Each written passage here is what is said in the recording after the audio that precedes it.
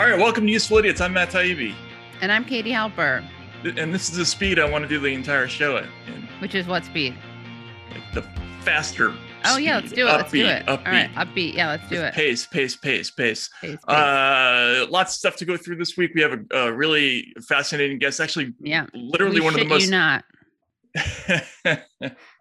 You will find out why that pun is appropriate. But one of the most interesting people I've ever interviewed. I kid you not. Yeah, you've interviewed a lot of people, So that's, but we'll keep it a secret.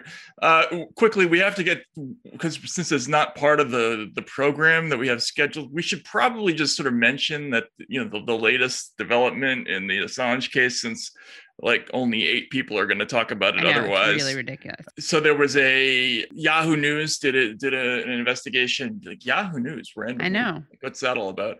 And I guess the angle for people is that this came from the Trump administration, which makes sense in that sense. But essentially there was a plan. Well, it was discussed within the CIA that they might deem WikiLeaks a quote non-state hostile intelligence service, which could lead to kidnapping and even assassinating Julian Assange. Of course, they didn't follow through on it. They just talked about it, right? Like that's a crime. I mean, really, Come on, are we not allowed to discuss possibilities? It's a free country. Exactly. It's funny.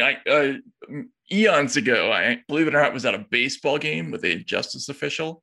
Wow. It's kind of random. It was somebody who was a source on something else, and the subject of Assange very briefly came up, and this was in the Obama years. He sort of just casually described him as well. It's a hostile terrorist organization. So I think this is like the prevailing thinking, within, I see what you're saying, right. You know what I'm saying? Like this, I don't think this was unique to Trump. Unique to Trump, or unique even to a few people. I think this is kind of the prevailing view.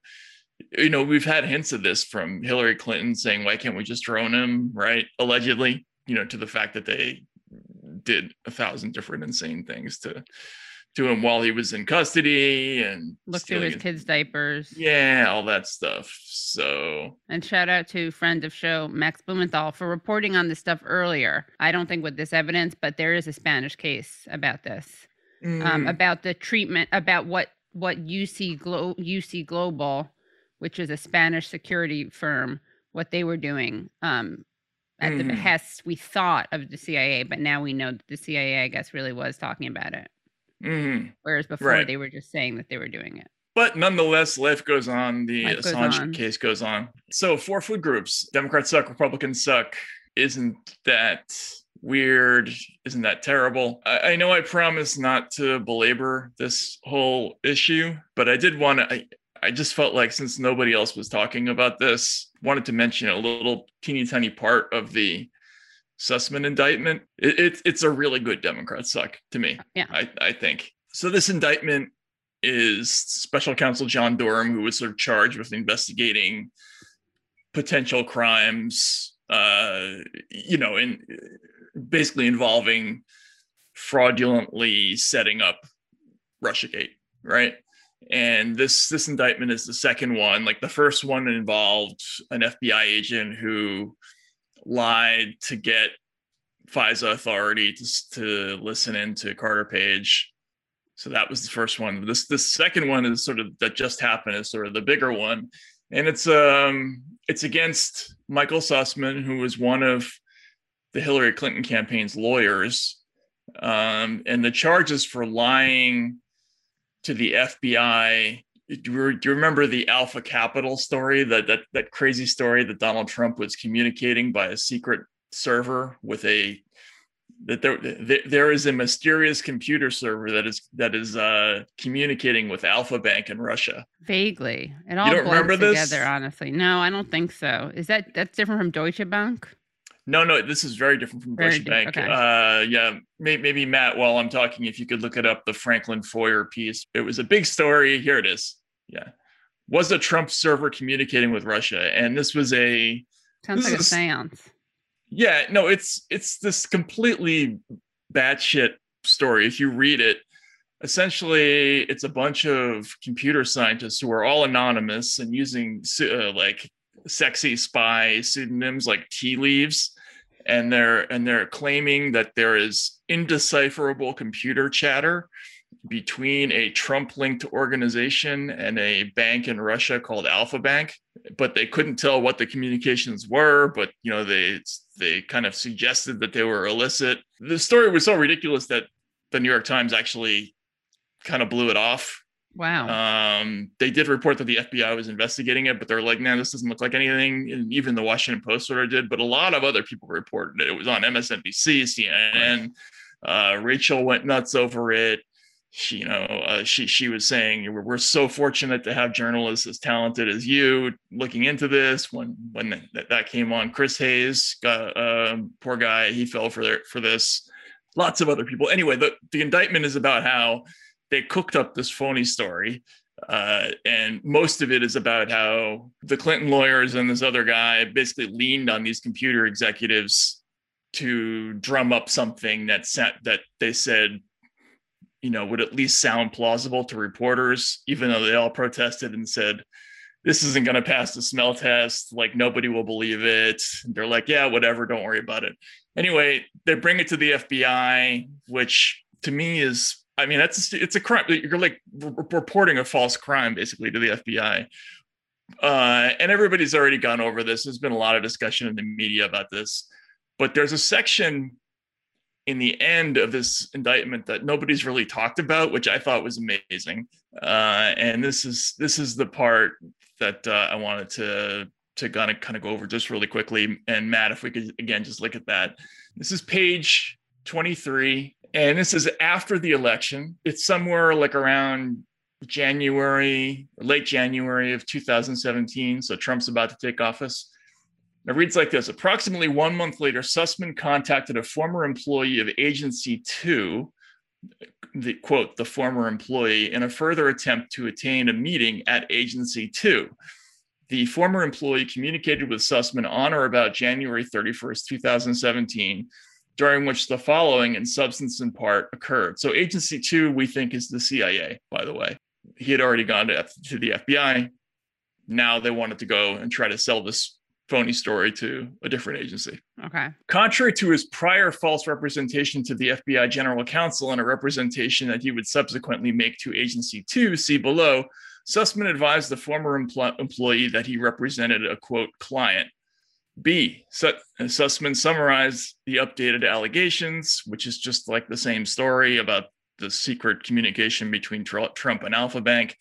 And then C, Sussman requested that the former employee assist him in obtaining a meeting with Agency 2 and stated that if Agency 2 was not interested, Sussman's client would likely to go to Newspaper One, which is the New York Times, by the way, with the allegations. This is a lawyer for the Democratic Party for the Hillary Clinton campaign going to the CIA, pretty sure, saying and going to a former CIA official at this point, saying, if you can't get me a meeting at the actual CIA about this Alpha Bank business, we're going to go to the New York Times and tell them that you refuse to take a meeting about Trump's collusion with this Russian bank. It's not exactly blackmail, but it's pretty close. And this tells you a lot about how a lot of these stories came to be. So they did it both ways, right? So that, in some cases, they would go and get the FBI or some agency interested in some of these things. And then they would go to a newspaper and say, look, the FBI is interested. Therefore, right, you should write a story. But then they also went the other way, where they would say, okay, well, if you don't do an investigation into this matter that we want publicized, then we're going to tell the newspapers that you're refusing to investigate Trump's collusion. Right. You see what I'm saying? Yes. So is there a term for this? You should come up with a term for this. I mean, it's blackmail, but it's not the legal definition of it, right? They're essentially leveraging their connections with a newspaper. Right. And they're leveraging their connection to the newspaper and also like threatening to tar these people as Trump enablers. as Trump enablers and potentially colluders with Russia. Right. This is like peering, behind the looking glass at how, remember, at the time we were a lot of us were watching these stories come over the wire and saying, wow, it's amazing. They've got all this stuff. Like there has to be something there, right? Because, where are all these headlines coming from? And then we start, through stuff like this, we start to find out where some of these stories came from. It's just like it's a glimpse into how this particular sausage got made. I thought this was classic because it's the Clinton campaign. They're going to get away with this. Like they've gotten away with it already, unless there are many more indictments to come. And some of these defendants start talking and saying terrible things. It's a window into what Russiagate was on some level. A very scrupulous investigation. Well, yeah, I mean, it's so absurd. They hire this big fancy law firm, a well-known cybersecurity lawyer. Sussman's a former justice official, right? He's not a nobody. He's like an expensive Washington lawyer. They essentially cook up. He goes to some friends and has them lean on some university computer experts to drum up a story. And there's a really funny part in the indictment where this other tech executive tells these computer experts, if you spend more than an hour trying to make this make sense, you failed the assignment. So in other words, he's saying, like, don't work too hard at it. Right. So they come up with this really stupid story that none of them think is going to pass the smell test. They take it to the FBI because they have because this guy's a former justice official and he has connections there. And they use that to go to the New York Times and say, well, the FBI is investigating it. You should look at it. And, that's how stuff gets into the newspaper. Like people think that everything that they say in the news doesn't have a backstory to it, but, very, very often it does have, there is a whole process to getting things in the news. And this is just a good example of how it happens. Yeah, the story, like there's a story behind the story. Right. It's newsworthy, but that no one will cover, and that people will just call you a Russian apologist, and you in particular, both the collective you and also you, the Matt Taibbi. Yeah. I would say that this is not the end of the story, though, because from everything I hear, there's at least a couple more shoes that have to drop. Although, can a couple more shoes drop? Does it only have to be one more shoe? I mean, I feel like now that we're mentioning it, it's kind of an ableist expression based on having 2 feet. Well, could you have 3 feet? I guess you could, right? Yeah. I mean, or you could have 1 foot and then there's just no other option for another shoe. So then what do you do? There's another theoretical. We have to have a name for this one where we problematize terminology. Yeah. We need to. We need the woke button. We need to wokeify cliches, is what it is. Oh, right. Yeah. We need a woke cliche button. We need to wokeify cliches. Yeah. So that waiting for the other shoe to drop could be, God, can we even go there at all? I don't know. Waiting for the other article of clothing. Yeah. But of course, then what about people who don't wear clothing? Yeah. I guess all people, even in remote areas, they wear something, right? But then it's like they don't have as many. If they just wear like a loincloth, they don't even have that option. Well, maybe there's some jewelry involved. But so what do you predict is happening? What's the other garment of whatever that could drop? Well, I just think that there's probably some more indictments coming. There's going to be a report coming on question of how much of that gets made public by Merrick Garland. It's kind of a reverse Mueller. It's sort of interesting. So reverse Mueller, that sounds like a sports thing. Yeah, what would a reverse Mueller in gymnastics look like? Do we even want to know? I'm not sure we want to know. Anyway, while we consider that, what do we have for Republicans suck? Okay, so for Republicans suck, just reading an important article, Trump called press secretary from Air Force One to defend shape and size of his penis, new book claims. So Donald Trump was on board Air Force One when he felt compelled to deny claims from adult film star Stormy Daniels that his appendage was shaped like the mushroom character from Mario Kart. According to new reports, the former president called the press secretary Stephanie Grisham to assure her that his penis was in fact neither small nor bore a resemblance to a cartoon fungus. I think it's kind of an unnecessary thing, bringing in the fungus. But apparently, and this, by the way, this claim was made by Ms. Grisham in an upcoming book called I'll Take Your Questions Now, What I Saw in the White House, preview copies of which were delivered to the Washington Post and New York Times ahead of its release on October 5th. We should read some of that. So I guess he said he called her, and she says that she said to that, yes, sir. Guess what? Mr. Trump obviously is denying it. Trump is saying that it's untrue. And he, of course, is smearing Grisham. He's saying that she didn't have what it takes after a breakup, in an apparent reference to her split with another White House official, Max Miller. And then Trump says she became very angry and bitter after a breakup. And as time went on, she was seldom relied on or even thought about. She had big problems. And we felt that she should work out those problems for herself. Now, like everyone else, she gets paid by a radical left-leaning publisher to say bad and untrue things. Let's see. Then Trump's spokeswoman, Liz Harrington, pushed back also and said publishers should be ashamed of themselves for preying on desperate people who see the short-term game in writing a book full of falsehoods. The little substance of her book has, if you can make it through the juvenile gossip, flies in the face of reality and deserves no serious recognition. So what happened was that Ms. Stormy Daniels said in her own memoir, Full Disclosure, she said that Trump had a smaller than average, but not freakishly small penis, and that it was unusually shaped. And in the book, she says, I lay there annoyed that I was getting effed by a guy with Yeti pubes and a dick like the mushroom character in Mario Kart. He knows he has an unusual penis. It has a huge mushroom head, like a toadstool. Then she later regretted thrusting Mr. Trump's genitals into the public's consciousness, saying it amounted to body shaming. Yeah, I guess he that's the story. We really should get our hands on that book and read about it. Oh, on the book, okay. Yeah, on the book, yeah. I mean, mushroom-shaped toadstool? Is that body shaming? I get what's Yeti pubes?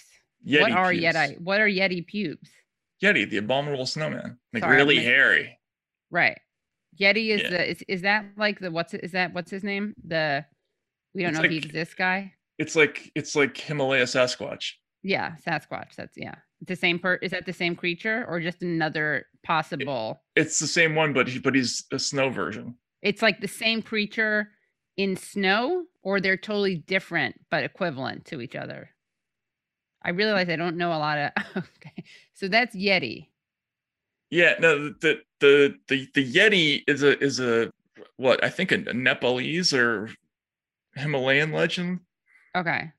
Right, and Sasquatch is the Pacific Northwest. He's brown. You know, he was in Harry and the Hendersons. Right. So that's also problematic. That's not a cliche, but it's it's somehow problematic. The Yeti. Forget the body shaming. It's just cultural appropriation. Oh, it's cultural appropriation. Yeah, that's true. So Stormy Daniels owes 2 apologies now. Wilson, can we see Mario Kart? Oh, wow. So for people who are just watching, how would you describe that? It's a very heavy on the bulge toadstool. Oh my God, that is so cute. What is that? That's Mario Kart? Who is that? I know nothing about this stuff. That's Toad from Mario. Okay, that's Toad from Mario. So that's what... Okay, but in this picture, he looks kind of like Aladdin. So what's the difference between Toad from Mario standing up and... sorry, problematic, but Aladdin, we got an elongated, full, like... I wouldn't say fully bodied, because he basically has no legs. But a big torso, little arms and feet, and like an Aladdin-style vest. So, okay, that either way, they're both really cute as creatures, not as penises. Look, I think it's fair to say that strategically, if a porn star says that you have a small penis that looks like a character in Mario Kart, you probably shouldn't call a female aide and complain about it, because that will end up in a book, right? And that will lend credence to the story. Yes, he just right. Like, why do you have to assure anyone that your penis is not in fact shaped like a toadstool or small. You Right. should be secure enough in your penis size and shape. Right. Remember in the debate when he said like, "There's no problem there. Believe me." Yeah, that was because he called Marco Rubio. Sorry, Marco Rubio. Mario Little Kart, Marco. Marco Rubio. Yeah, little Marco. And then Marco referred to his hand size. And then he said, Marco Rubio said, I'll admit he's taller than me. He's like 6'2", which is why I don't understand why his hands are the size of someone who is 5'2". Have you seen his hands? And you know what they say about men with small hands? You can't trust them. So then Trump pushed back. Nobody has ever hit my hands. I've never heard of this. But do you know this? You know that someone did refer to his hands. What's his name? Graydon Carter thing? Yeah, Graydon Carter. Oh, of course. Yeah, I read that was from Spy Magazine, which I read religiously throughout the 90s. Yeah. So what did he say? He called him a short-fingered vulgarian. Every time they referred to Donald Trump in the magazine, it would say short-fingered vulgarian Donald Trump. Right. Yes, short-fingered vulgarian, right. So and it drove Trump nuts. Crazy, right? So guys, we just caught Trump in a lie because he said no one's ever hit me on my hands, and we know that is an outright lie. Well, I mean, hands and fingers are two different things. Oh, come on, fingers count. Fingers are part of hands. I guess. You can have small hands and long fingers. You are a Trump defender. I am. Yeah, I'm totally in the bag for Trump. Wait, you could have long hands. Wait, you could have. Oh, you're saying you're right. He could have big hands, short fingers, which is like even worse. Yeah. I don't know which is worse. Small hands, small. I mean, I think you want him to be proportional no matter what. I think that's kind of the first consideration. Oh, wait a second though. If they were short, would that be consistent with the penis allegation? In other words, if he had short fingers, big hands, no, then the penis version of that would not be small, which is what he has, apparently. He has small with abnormally large head. Is that what Dan was saying?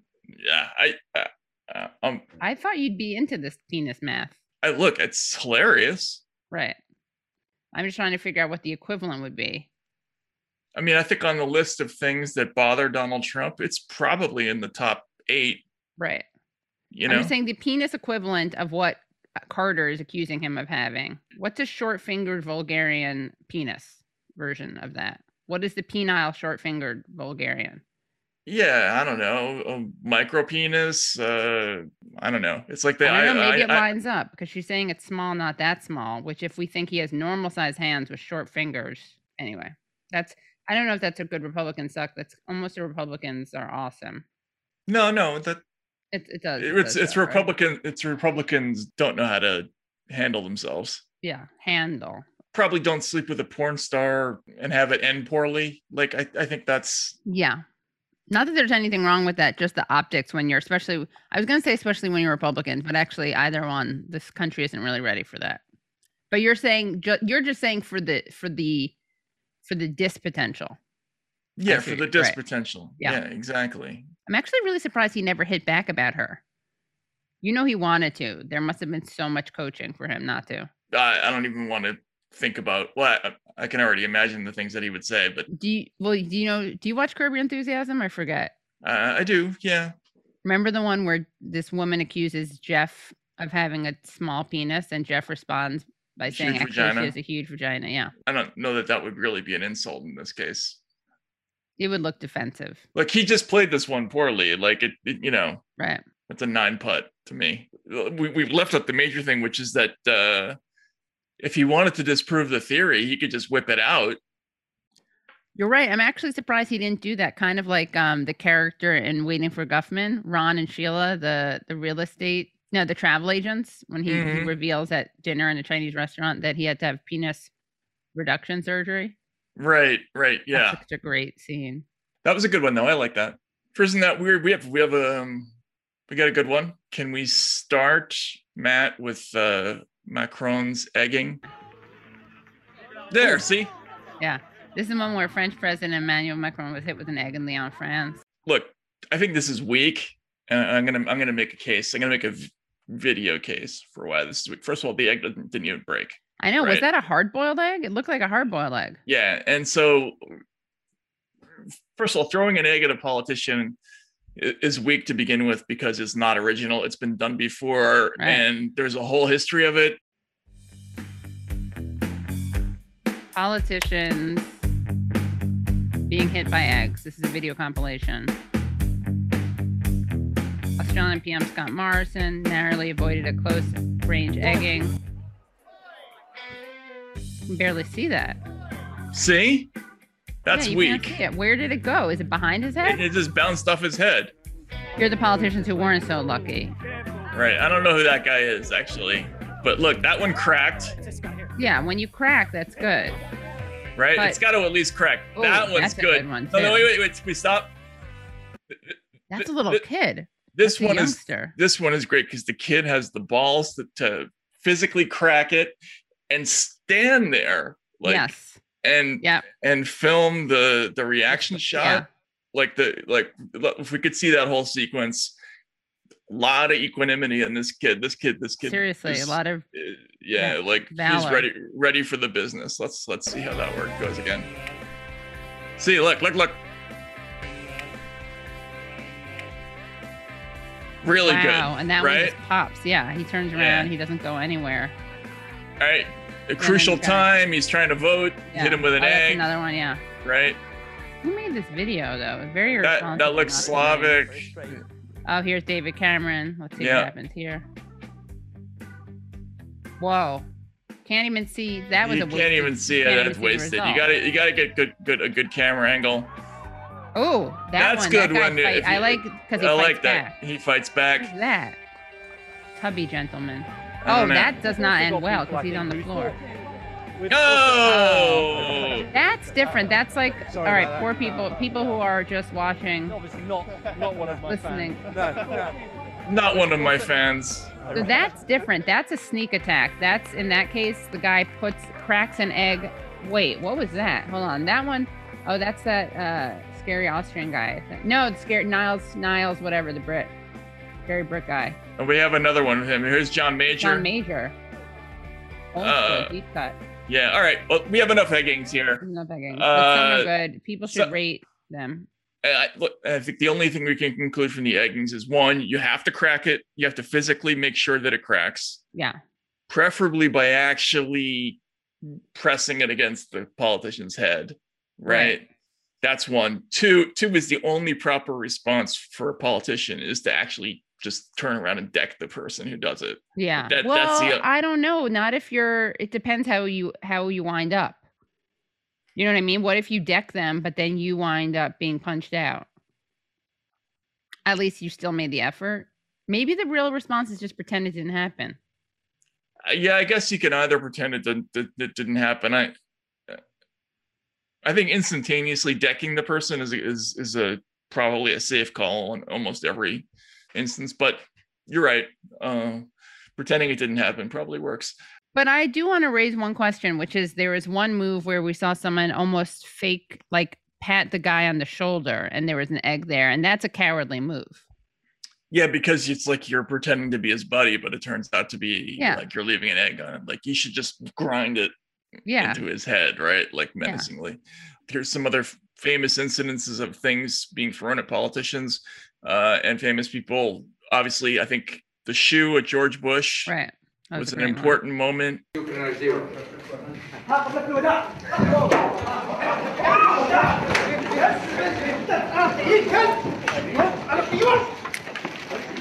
guy's a hero.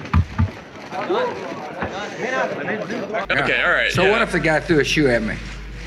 First of all, that's like extra props because how do you ever get past all the security? Right. I mean, I guess you got to wear shoes, right? So, that's it. That's you don't have. That's a brilliant thing. Talking about waiting for the other shoe to drop. Wow, coming full circle. Right, and that's creative. Like, who's ever thrown a shoe at a politician? Who's thrown two shoes at a politician? Yeah, you're right. Wow, right? Coming full circle again, waiting for the other shoe to drop. He was waiting, Bush. I think everyone was surprised by his wits. The only problem with that is that it almost made Bush look. It did almost make Bush look good. Yeah, actually. Bush kind of handled that well. I wouldn't have been able to duck, I don't think. Maybe do you think it's just an instinct? it is kind of an instinct. I mean, it depends on how you want to play it. Like, the Clint Eastwood school would just be to let the shoe bounce off your head and harmlessly, right. Like it didn't affect you at all. But going like that, like you're scared. I don't know. I think he came out looking all right in that one. Do you know who did it and what he said? I don't remember. Yeah, it was in 2008, and it was an Iraqi journalist, Muntadar al-Zaidi, and it was during an Iraqi press conference. And what he yelled at him was, "This is a farewell kiss from the Iraqi people, dog." Mm-hmm. Well, good. Yeah, no, I think he got his point across. Here's somebody who didn't handle it well. I don't like that he called him a dog, but besides that, it's offensive to dogs. Because it's offensive to dogs. Yeah. Okay. Yeah. Here's a colleague of ours, Thomas Friedman at Brown University. This is a fun one.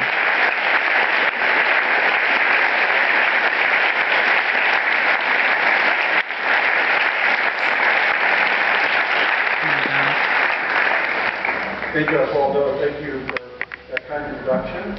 And it's great to be back here at Brown. I haven't been here for about 6 or 7 years.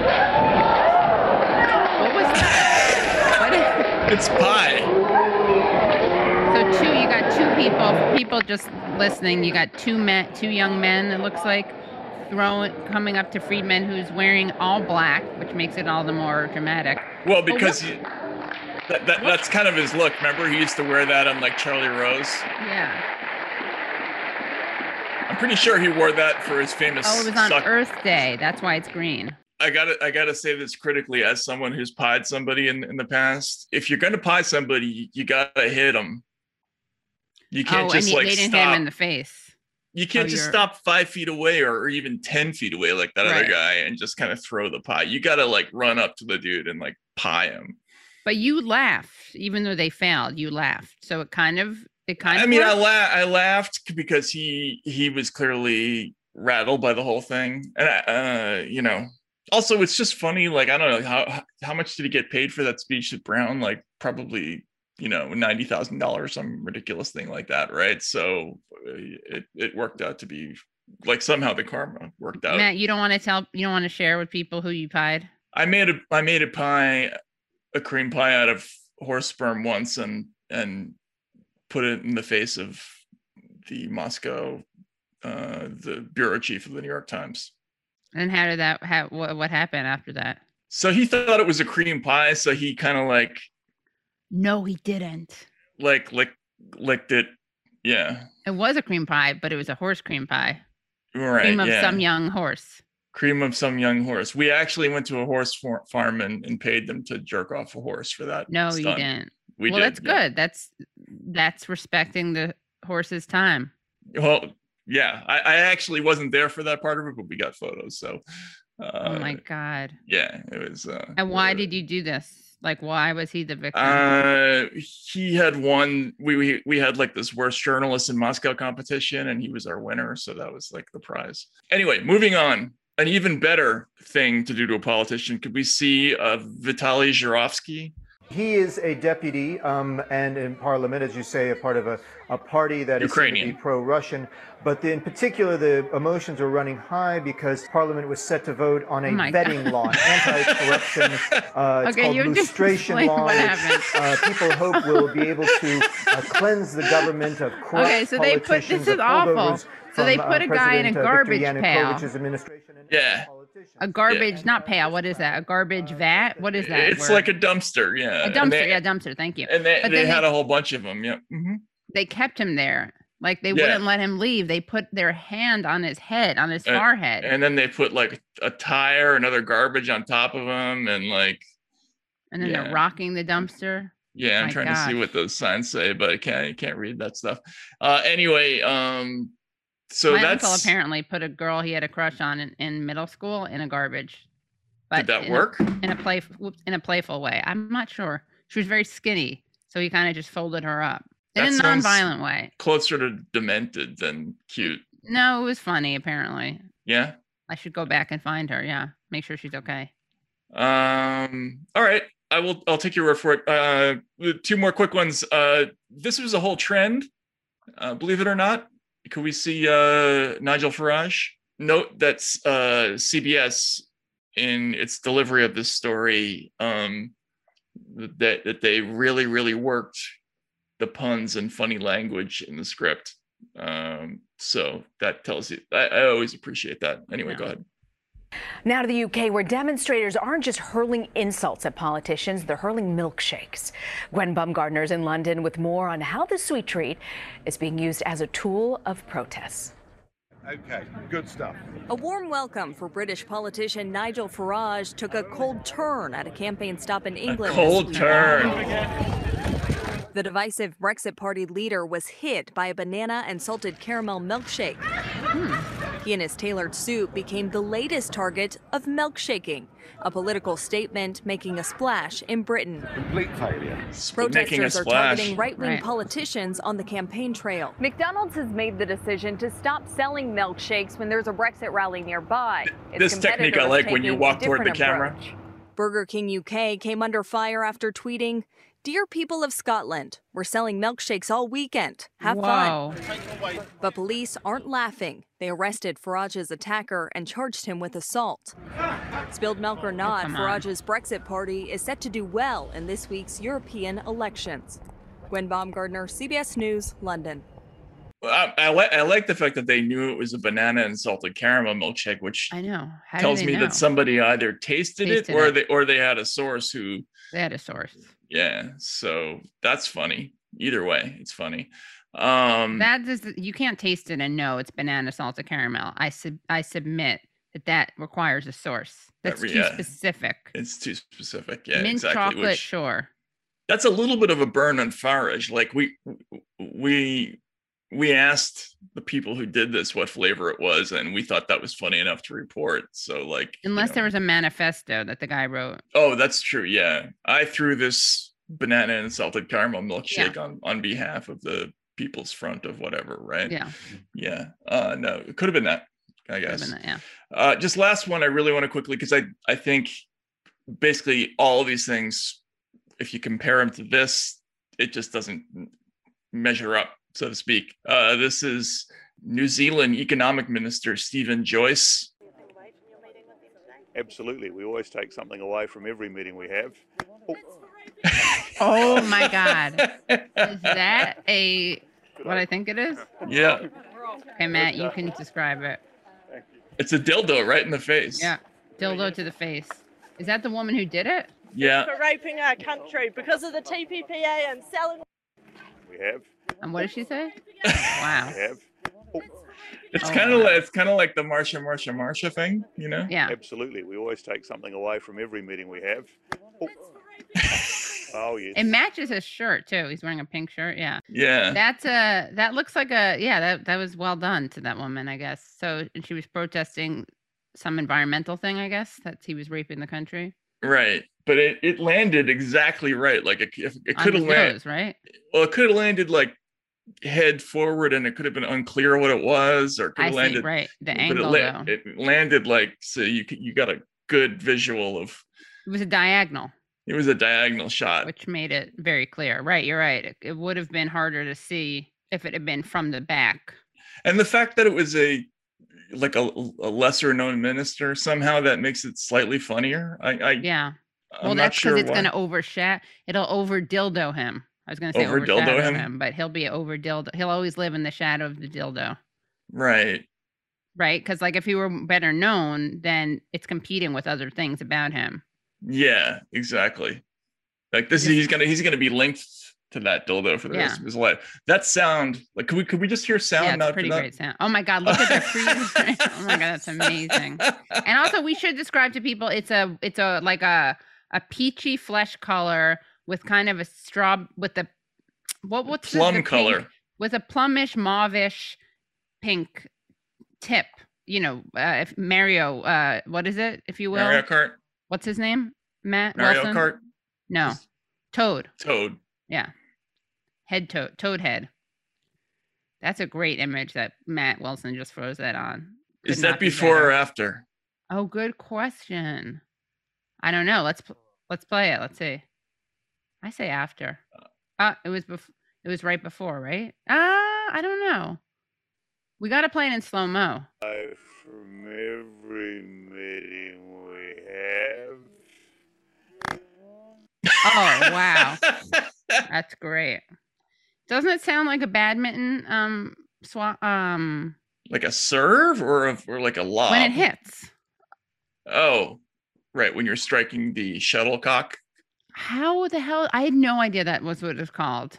Shuttlecock? Are you kidding me? Shuttlecock. Oh my God. This is the most we haven't even gotten to the, isn't that terrible? Yeah. So we got penis in the Trump story. We got penis in the egging story. All right. So what do we have for Isn't That Terrible? All right. Let's start with an article. Let's see. Complex lays it out. The Complex article, Wilson. So I can also just tell it to you, but basically it's a story as old as time. Teen gets USB cable stuck in his penis and botched measuring attempt. A UK-based teenager had to undergo emergency penis surgery after he somehow managed to insert a whole USB cable into his urethra. Now, this is a serious story. This was actually published in Science Direct, and they have a very detailed article about it. It took place in London. When the teen was transferred to the University College Hospital in London, the end of the USB cable was protruding from the end of his penis. He later requested for further examination without his mother present, at which point he admitted that he inserted the cable to, quote, measure the length of his penis, triggered by sexual curiosity. I kind of admire that he didn't from the get-go ask to be questioned without his mother present. What, like he thought he was going to get away with it? Well, I mean, if I'm him, I'm like right away asking to be emancipated from my mother at the hospital. Yeah. Like, do you want her there for any part of this? When you have a protruding USB? Yeah. No, I don't. Okay. I mean, I don't know. I should not. You're the dude. So let's see though, if there's an actual, I don't know if this is too awful, but well, I saw the x-ray. That's an actual x-ray. How can we describe this to people? The problem was that it was not, apparently the problem, due to the positioning, which was confirmed by x-ray, surgeons had to make an incision between his genitals and anus to pull the cable out. Quote, the knotted cable was revealed in the proximal aspect of the penile urethra and cut from the remainder of the cord, the case report reads. The urethra was closed with interrupted sutures and a urethral catheter was inserted. His recovery was uneventful and he was discharged the following day with simple analgesia, oral antibiotics, and the urethra and suprapubic catheters in situ. 2 weeks after the surgery, the teen had a follow-up appointment to assess how his healing had been going. No evidence of urine leak or urethral stricture was observed, apart from a slight caliber changing at the distal bulbar and proximal penile urethra. The catheter was removed successfully, and ongoing follow-up is required to monitor for any long-term damage. How lucky is this guy? He's lucky. I mean, unlucky in that he decided it would be a good idea to put a USB in his urethra. But lucky, I'm going to say, given the outcome. It sounds like he has a still functioning penis. Yeah, definitely. That's fortunate. Do you know, by the way, that there's a term for this when you put something up your urethra? Up in your urethra? Yeah. No, what's the term for that? I don't know why it's called this. Sounding. And there are even sounding kits available to purchase online, which often consists of metal rods of various sizes. It's like when you're on a boat and you're sounding the depth. Is that what it is? Yeah. What does that mean? What do you do when you do that? 17 feet, sir, Captain. Is there any sound involved? No. Or lengths or whatever.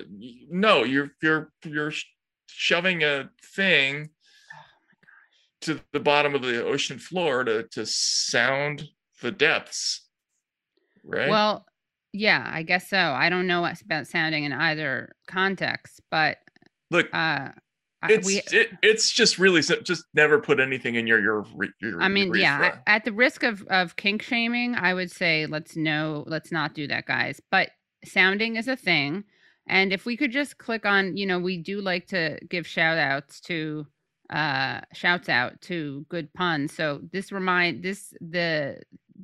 journalist who wrote about this case referred to another case that had some very good coverage, so to speak, at the New York Post. We could just click on that. So this is another example of sounding, and the headline reads, Jack and the Bean Block. Man gets 6 kidney beans stuck in penis while trying to, quote unquote, express himself. He was struggling to pee, PEA. A Randy, Michigan man redefined C block after he got 6 kidney beans lodged in his urethra during a bizarro attempt at sexual gratification. The unnamed 30-year-old patient had repeatedly wanted to express the beans during ejaculation. According to... I was trying to figure out what the end game was there, but that's pretty funny. Of course, that makes total sense. Express the beans during the ejaculation, according to the Winceworthy report published in the Journal of Urology Case Reports. So the sexual eccentric shoved 6 kidney beans in his urethra and attempted to expel them via natural emission. However, his pea shooter jammed during the process, prompting him to try to remove them with tweezers. When that failed, he reported to the hospital, where he informed doctors he was struggling to pee. And then we have an actual CT scan showing 3 of the beans in the distal penile urethra. The backed up bean stalker also admitted it wasn't his first time participating in this practice, although he never attempted to utilize this many beans. A subsequent CT scan confirmed that the poor soul harbored 6 beans in his urethra, which measured 15 millimeters by 7 millimeters each. 4 were located between the urethral entrance and the urine pouch, while another had straight all the way to the bladder. Oh my God.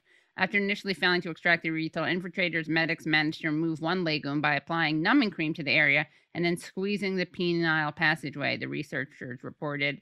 They eradicated the rest of the beans the following day via a complex process that involved holding the man's urinary entrance open and inserting a tube through which they passed surgical implements. They then plucked out the taco toppers with a tweezer-like tool and placed them in a basket. During the highly invasive procedure, the Frijole fetishist suffered minimal trauma to his urethra and was discharged. Love that alliteration. Way to go. Great. Are those the beans?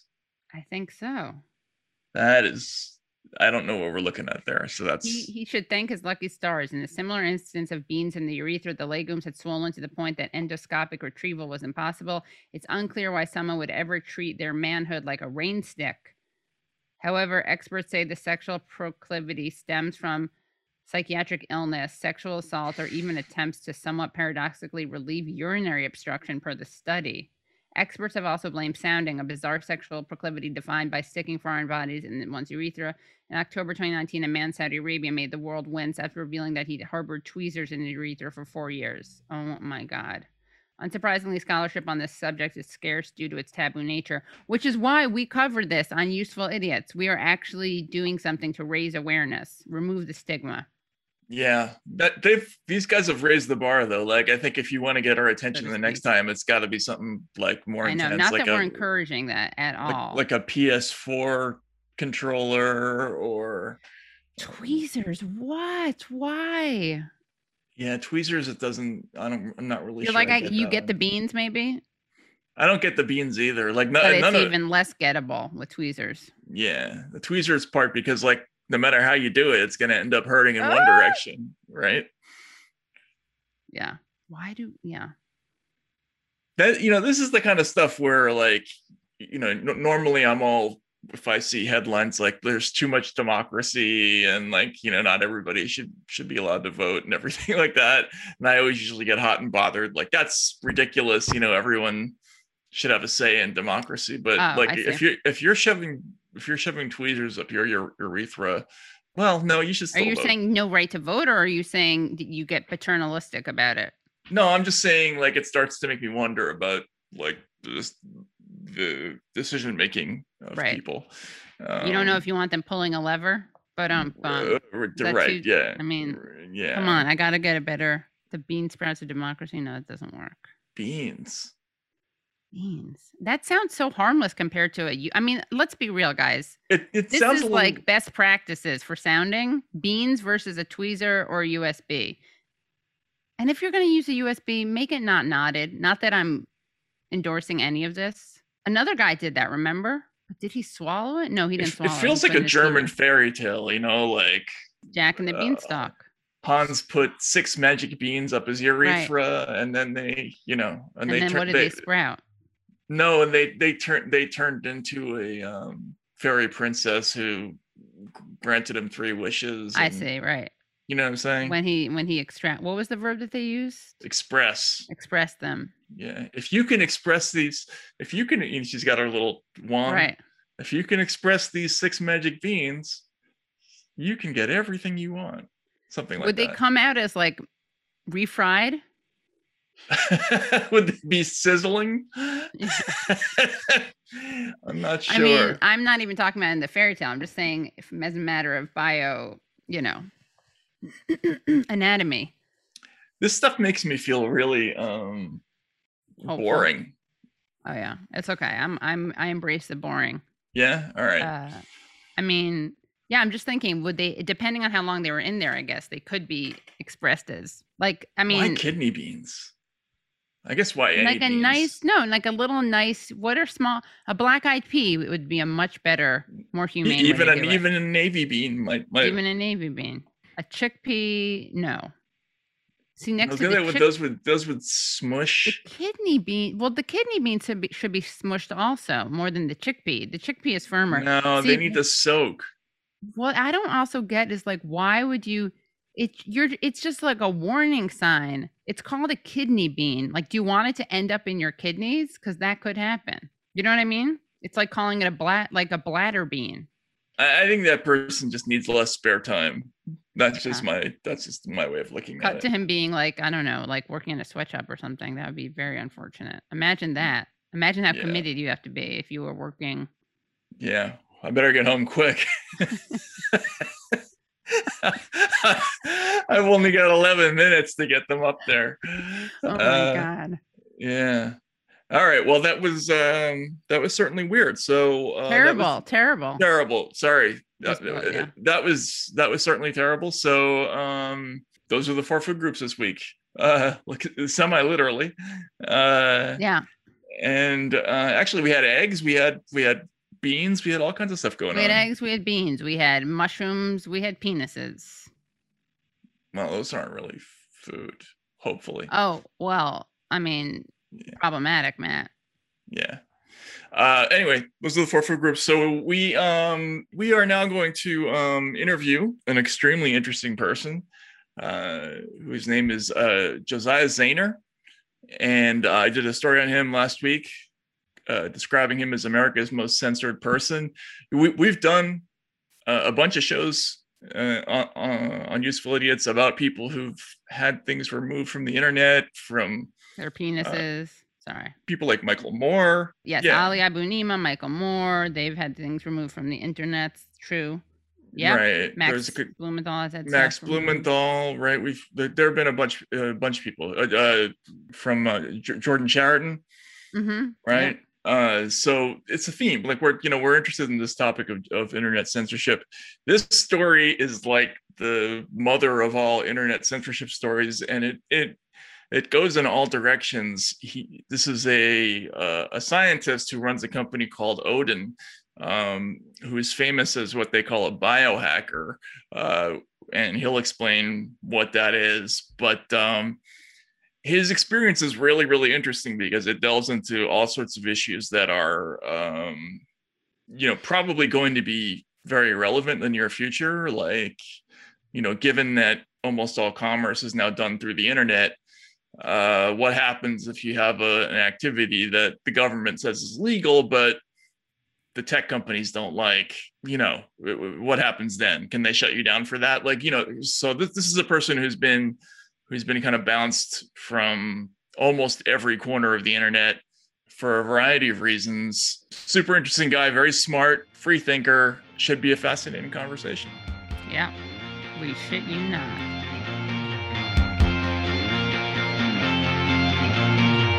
Welcome, Josiah Zayner, to Useful Idiots. Thanks so much for coming on. Appreciate it. I think it's a really good way to describe me. I think that's the way I describe myself, is kind of like a useful idiot. Well, that's good. Then you'll fit right in with the show then.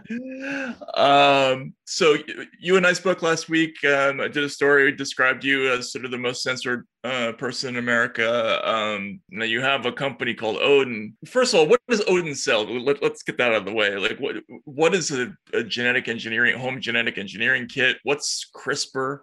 for people who don't know, like, I realized that a lot of these science and medical technologies that we have, like the only reason people can't or aren't using them is because there's this knowledge gap, right? And especially in science, the knowledge gap is like things are behind paywalls. That knowledge gap is something that can be fixed. All we have to do is educate people. It's like computers. I think about this a lot, right? We like use our computers or we like use our phones, and like most people have not taken a class to like how to use a smartphone or like how to use a computer. They're intuitive. You learned about it. You grew up with it and all this different stuff, right? It's just like cultural knowledge that we all have now, just because these pieces of equipment are so ubiquitous in our environments. And you look at something like genetic engineering, which can like cure diseases, right? Gene therapies can cure and treat diseases. We can engineer animals and plants, you know, to make fuels and food and crazy stuff. The applications are crazy limitless. We just need people working on it. And the only reason people aren't working on it is because there's that knowledge gap. If you want to figure out how to do this stuff, first you got to get access to an academic paper, which is behind a paywall. Then you have to be able to understand it and read it and synthesize it and then get the equipment and all this stuff. And my idea was just like, what if we just cut out all the middle, you know, and just say, here's a kit. We're going to synthesize all the knowledge for you. We're going to provide all the materials, and you're going to learn to do genetic engineering in, you know, a couple of days. Are you going to be a genius and know everything about genetic engineering? No, but you're going to have that hands-on experience. And if we can build it up enough, make it ubiquitous enough, then like the idea that anybody can do genetic engineering, anybody can make a medicine or gene therapy or something like that, I think is real, or at least more people can do it. Like, I think that's real. And I think it can really change a lot. So we sell genetic engineering kits to teach people how to do this stuff. Yeah. So it's educational, I think, right? Like or the experience that you're selling, people are learning about genetic engineering is sort of the idea, right? Yeah, no, I mean, that's the whole thing that we're going for. Like, we don't sell any drugs or medicines or anything like that. But I think the lack of knowledge around it makes people think we do, and it kind of like pushes people in this direction of like, oh gosh, you know, genetic engineering, or like, you know, all this stuff, like, oh, they're trying to make new drugs or medicines or sell things to people or scam people. Or yeah, I think there's a lot of lack of knowledge in that area in general, or misinformation. Well, how much does the profit motive also in general kind of like distort what's focused on or what's prioritized? I mean, in my company or in no, general? Sorry, I meant in general in science. So much, right? You have to understand that like the drug market is so messed up. It's so messed up because these companies are only trying to make drugs that make money. And so, well, it's because the regulatory process is somewhat, right? So the FDA makes it really difficult to make drugs because they're trying to protect people, which we can say, okay, they really are trying to protect people to some extent. So they make the process really difficult. Because the process is so difficult, it costs a lot of money. Because it costs a lot of money, nobody's going to do it unless they can make a lot of money, right? It's like a catch-22, yeah. Yeah, so it sets up this system that's purely profit motivated, right, because they want to be able to keep doing it, right? Because it's not so government funded. It's not, you know, something that is a big focus. And so it's this really messed up system where, like, you know, about 60 drugs are approved every year by the FDA, give or take, sometimes a little bit more, sometimes a little less. The majority of those drugs are derivatives or drugs for diseases that we already have treatments for. So the amount of new drugs for new diseases that come out are just like a handful each year, right?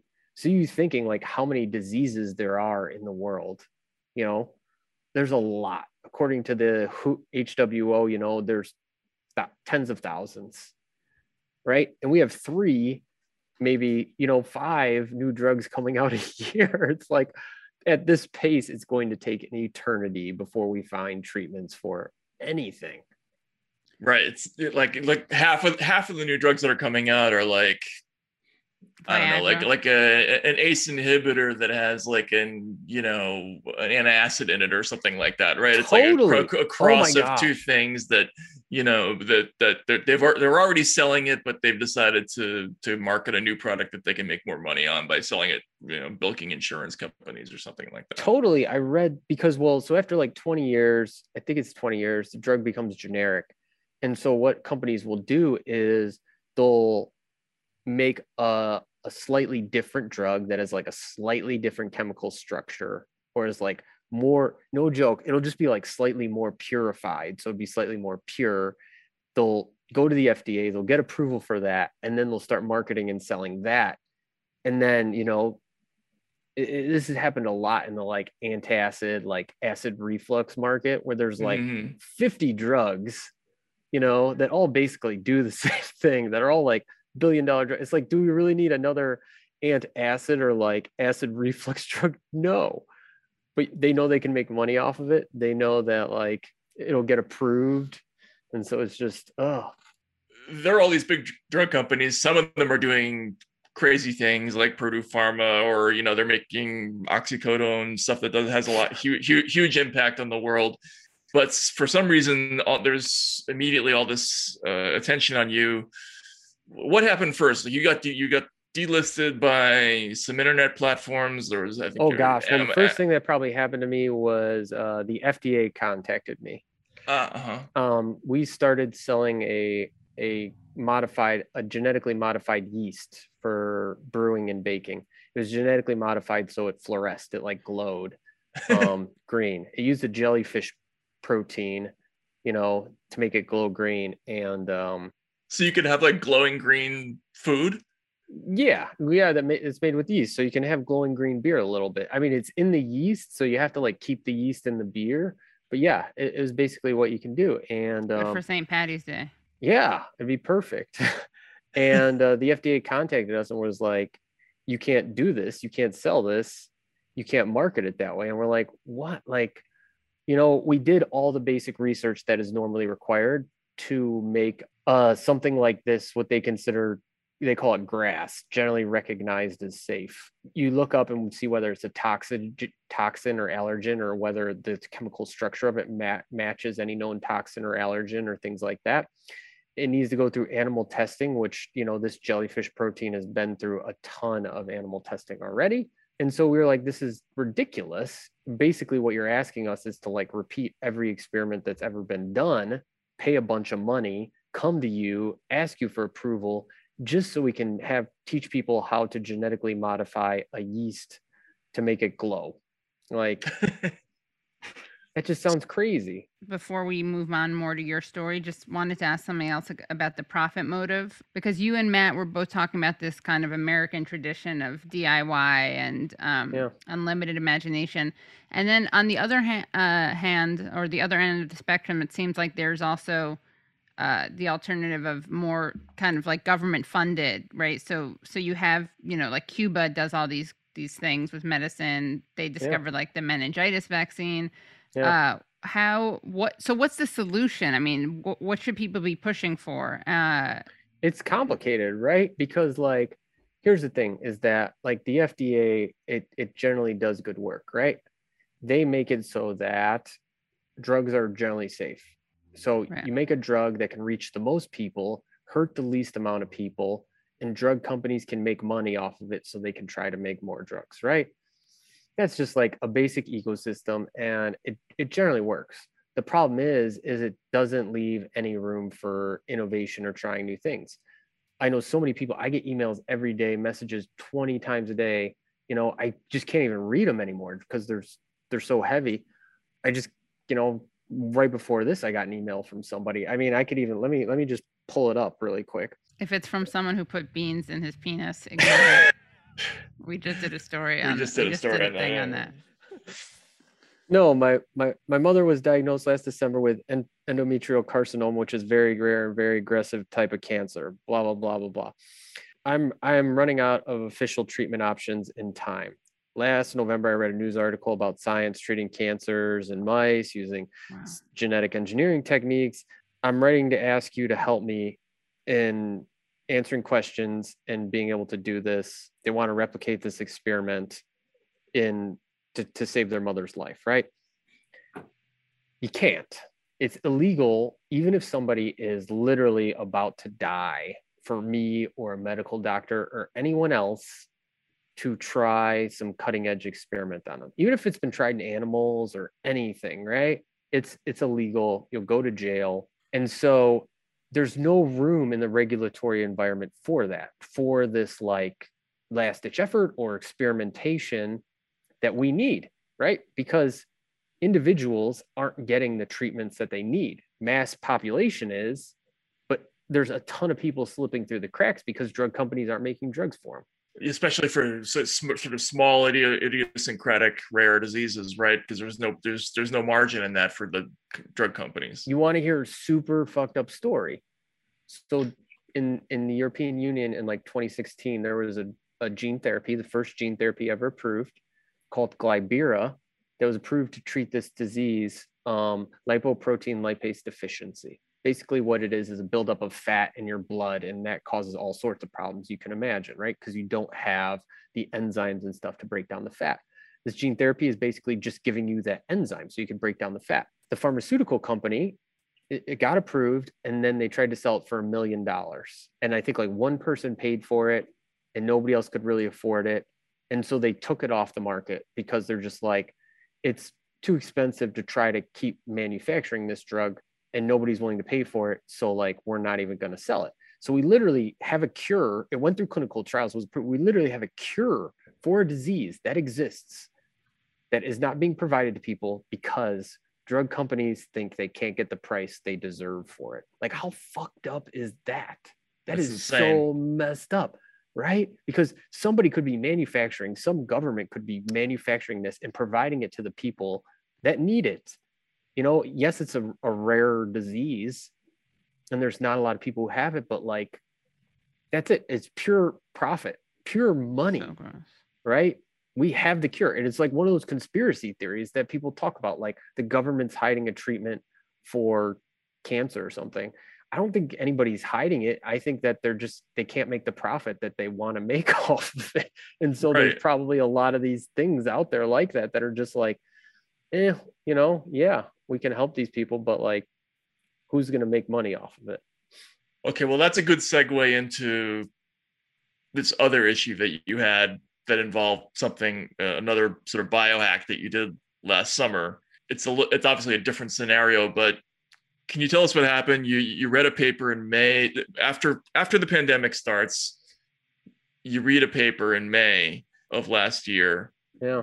That's about some scientists who I guess they tested a DNA vaccine on macaques, and you basically thought, why isn't anybody working on this, and decided to try it on yourself, right? Is that an accurate reflection of what happened? Yeah, you know, that's generally the way I pick like experiments to do or things like that is like, if it keeps me up for a couple nights and I can't sleep and I just constantly think about it. And I read this scientific paper and they created DNA vaccine.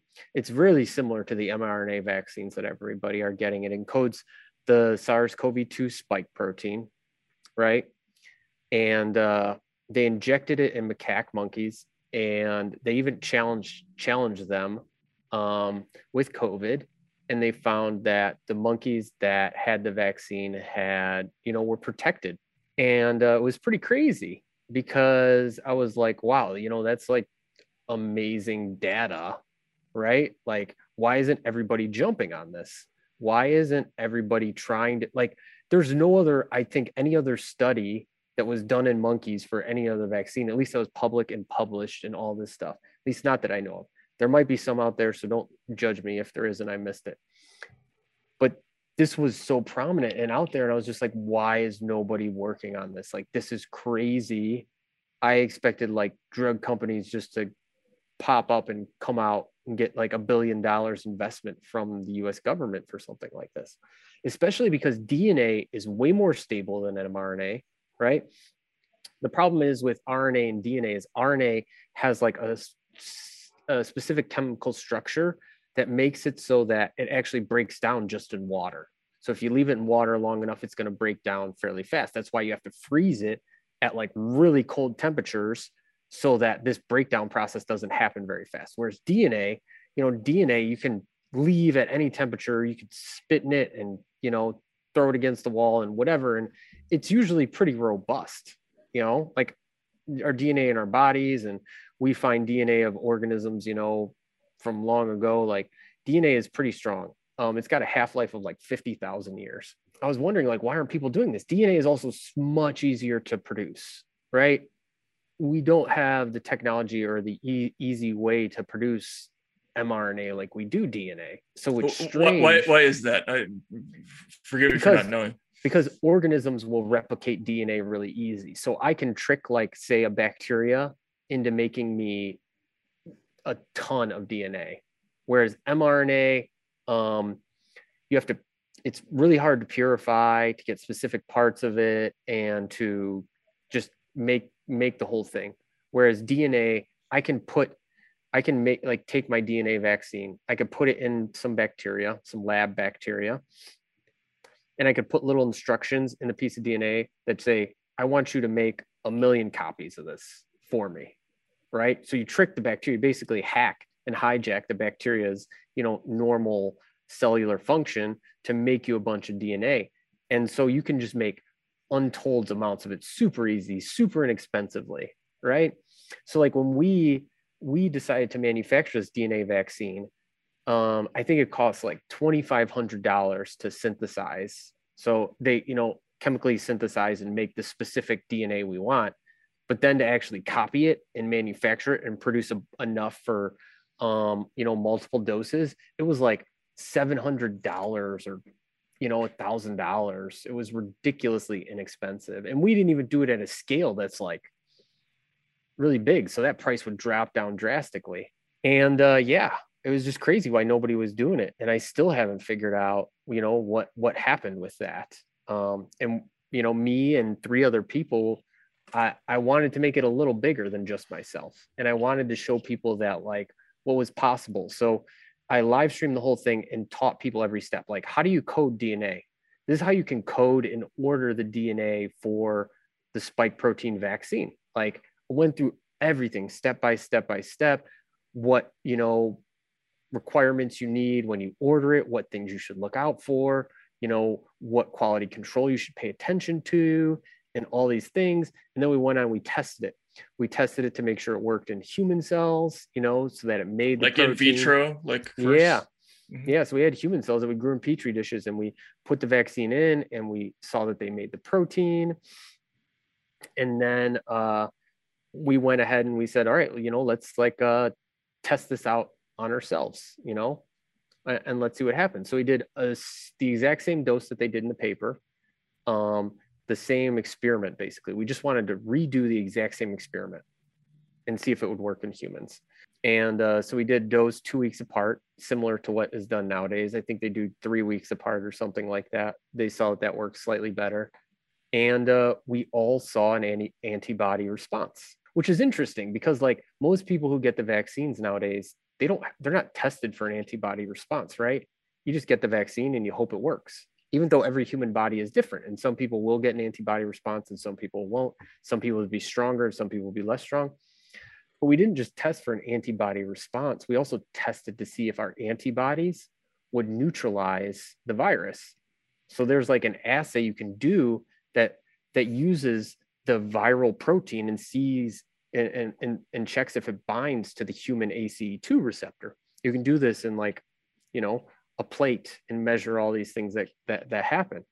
And we showed that we had, before we did the second injection, we didn't have any viral neutralizing antibodies. And after, our viral neutralizing antibodies just started to go up. Wow. Yeah. And so it was like, wow, we have data that shows that, like, this thing, had an immune response. I hate to say that it worked because, like, human biology is complicated and, like, each person is different. But, like, we had an antibody response and a viral neutralizing antibody response. That's what the data says. You can't deny that stuff, right? It's at least encouraging, right? Well, I mean, it basically means that generally it should be protected, right? If you were to say, how does that translate to the real world? If somebody who's making a vaccine said like you had a viral neutralizing antibody response, you'd say, okay, that should protect you from the virus. So it should be no different than if, say, I went and got Moderna's or Pfizer's or anybody else, except the fact that like I'm tested. Most people aren't. Most people don't know if the vaccine, like how well it worked on them, right? And I'm the one who doesn't have a vaccine card. I'm the one who like, you know, can't prove that I've been vaccinated. And that's kind of crazy. So this was last summer that you did this, right? Yeah. So we started slightly after the paper came out, and we did step by step. So it took us a little longer. We could have just injected it, you know, in June and been done with the experiment, but we wanted to show people like the step-by-step process of how you would create and test a vaccine, like real biomedicine. So we followed the paper and did the experiments they did. And so I think we finished sometime around September, August or September of 2020. So way before, you know, clinical trials had started recruiting by then, but way before it was able to be received by the general population.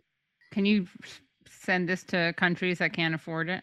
Well, gosh, I was contacted by so many people. And that's the crazy thing where it was just like, but like, what do I do? Right? Like, I'm just a person. I'm not like wealthy or anything like that. I can't manufacture a ton of this and send it off to a country and be like, who do I contact? You know, like, hey, I'm some random biohacker PhD guy. You know, most people don't even care about the data or the science or anything like that. They care where it came from. Did it come from Fauci? Did it come from the CDC? Or did it come from, you know, somebody else? But I was contacted by a ton of people. And, you know, even recently, the crazy thing is like just September, this month, India came out and said that they're using a vaccine that's almost identical to the one we used. A DNA vaccine, right? DNA vaccine. And that's just like, what the fuck? You know, like, what took so long? And to hear the rest of the interview, please go to usefulidiots.substack.com. So that was interesting. I could tell you were a little bit confused about him. It's not about him. It's just the issue in general. Like, I don't like, he is a pro-vax guy. He's not an anti-vax guy. I just think that these issues that we're raising in general, I do feel conflicted about them, and I don't have an answer. I don't know what the answer is. I mean, I feel like for me, the easy out is that I don't trust what YouTube does. I don't trust these companies, but I don't know. And maybe this is like 1984-ish of me. And I know you've made the point, Matt, that once we take away certain rights or we impose certain things for like emergency situations, it's hard to remove them later on. I guess this is just, you know, there are lots of trade-offs. So maybe it's not that deep. Maybe there's lots of stuff that I think is very bad that's on YouTube. And the answer is not to ban it. But I am disturbed. I'm not going to lie. And this will get me, a lot of people will turn on me. But like, I am disturbed by some of the information out there about the vaccine. But whatever. Free speech, that's the point, right? You defend it when it's disturbing. Well, so I think I've had consistently with the company's response over COVID is that they kind of approach problems that at best should be dealt with surgically. They kind of use a bazooka at them. So anything that to them sounds like, you know, it's anything other than take the mRNA vaccine, it just falls under the rubric of like a prohibited category of speech. Yeah. And so, you know, like in the case of Josiah, and I know that there are people out there that there are scientists who say things like what he did wasn't even that interesting, or, you know, like it's not a big deal. You know, it doesn't prove anything. It's not science, whatever. But, you know, look, it's a true thing that happened. They actually did do it. I feel the same way about this that I feel about like true news stories. Like you get in trouble when you cover up, when you remove something that's true, right, because it has the wrong message. ultimately that's always ends up being self-defeating. Yeah. You know, like right. maybe you create martyrs. Yeah, and also someday it might actually be helpful for somebody who's working on something else to say, oh, you know, this person did this, and maybe that becomes part of their thinking about something else. Like the more stuff that's out there to know, the better. That was the whole idea behind the internet to begin with. Right. know? I mean, I'm not saying this to cover my ass or cover our asses because we just had this guy on. I legit think there's a big difference between what he's doing and the people who are saying, don't take the vaccine. Vaccine will kill you. The vaccine will make you, you know, will fuck you up. Take ivermectin instead. Like, I don't think that for me, what he did doesn't fall under that category of things that make me go, not sure what to do about this. Mm-hmm. Which isn't, but there's still a problem, I think, about how we respond to it. I don't know the answer, but it doesn't apply to him.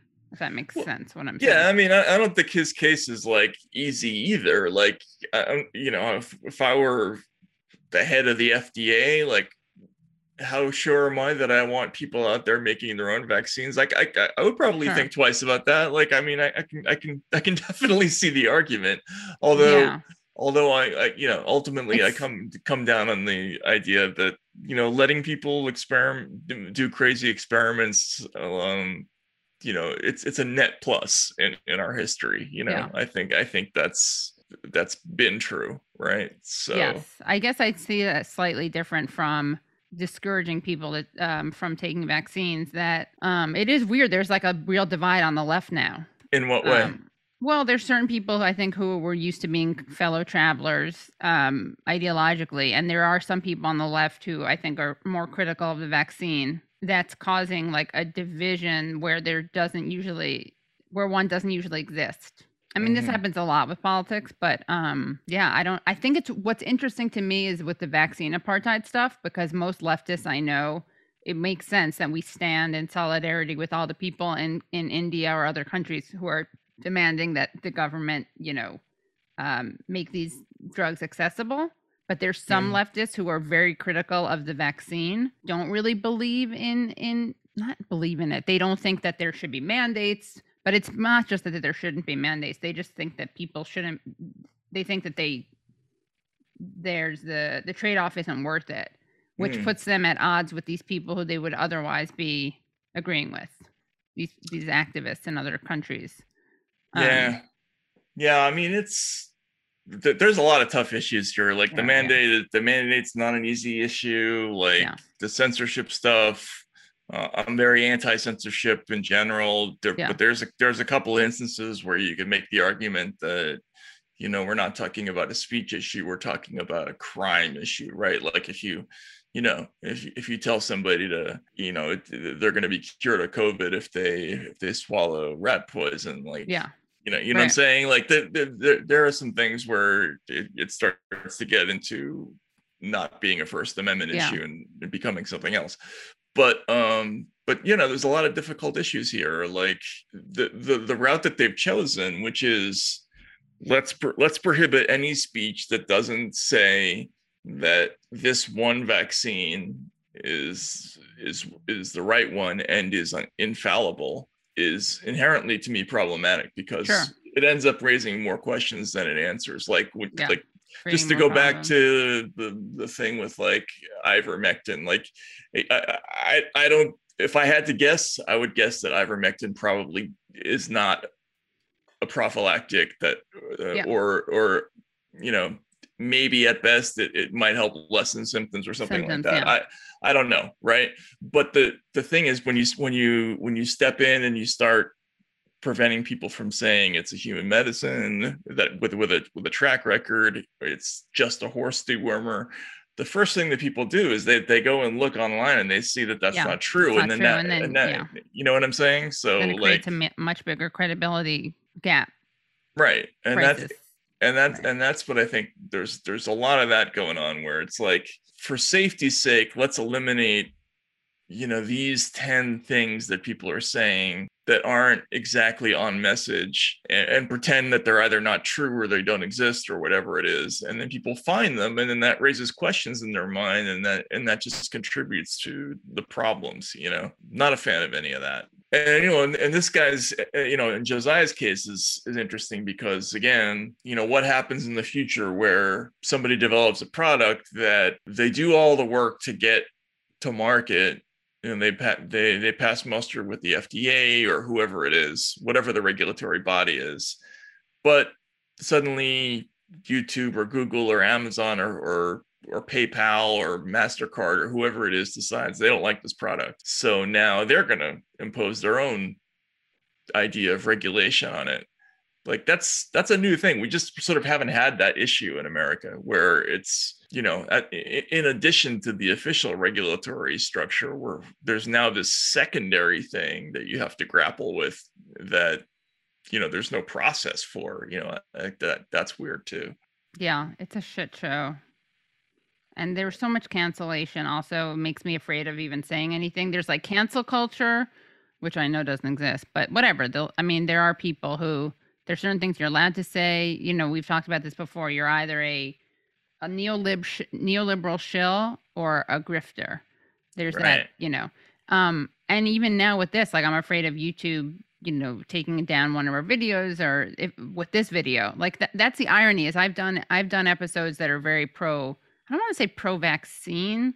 I guess they are pro-vaccine, but like Big Pharma's awful. It's just also a weird position too, where it's like I acknowledge that these, like they're doing it for the wrong reasons, but these things are, I think, save people's lives. I'm worried that YouTube will just see the words or, you know, because they go through the videos and see what words are there.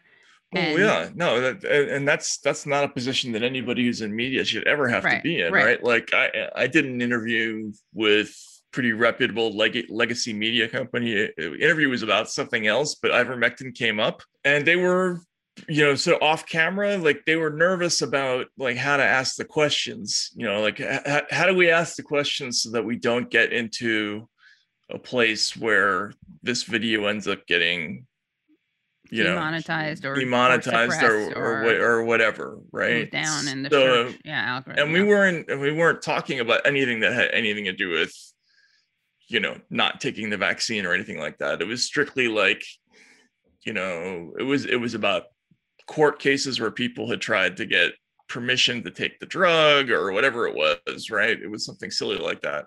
All these thoughts that are in our heads now about things we maybe can't say. Are we sure we can say them? Like that's totally new. We didn't deal with that even when we started the show a couple of years ago. I mean, we maybe thought about some of the Russia stuff getting us in trouble, like on Twitter, but like, you know, in terms of getting yanked off the internet, that's new. But anyway, interesting talk with Josiah, and we will see you again on Monday. Yeah.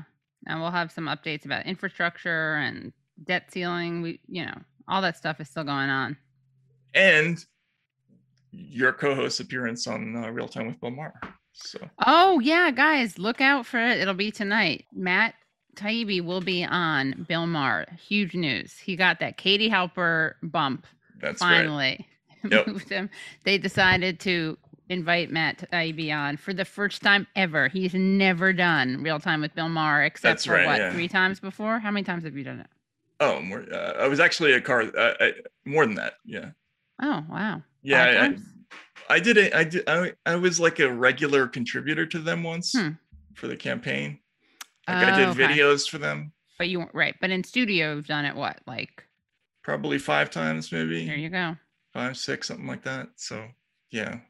Scary show. It's like hard to do. But, yeah, you never know. It looks so effortless when Matt's on. I'm not being sarcastic. I don't know. We'll see. Anyway, tips for staying calm, cool, and collected. Yeah. Yeah. Well, we'll see how it works out, but we'll see you on Monday. Yes, see you Monday morning. All right, take care. Bye, everyone.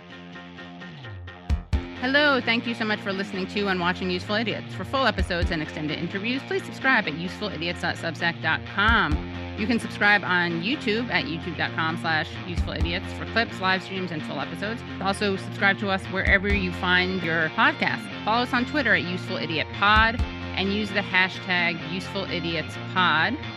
Join us Mondays at 10 a.m. for the Useful Idiots Monday Morning Show, where we discuss the Sunday morning news shows so you don't have to watch them.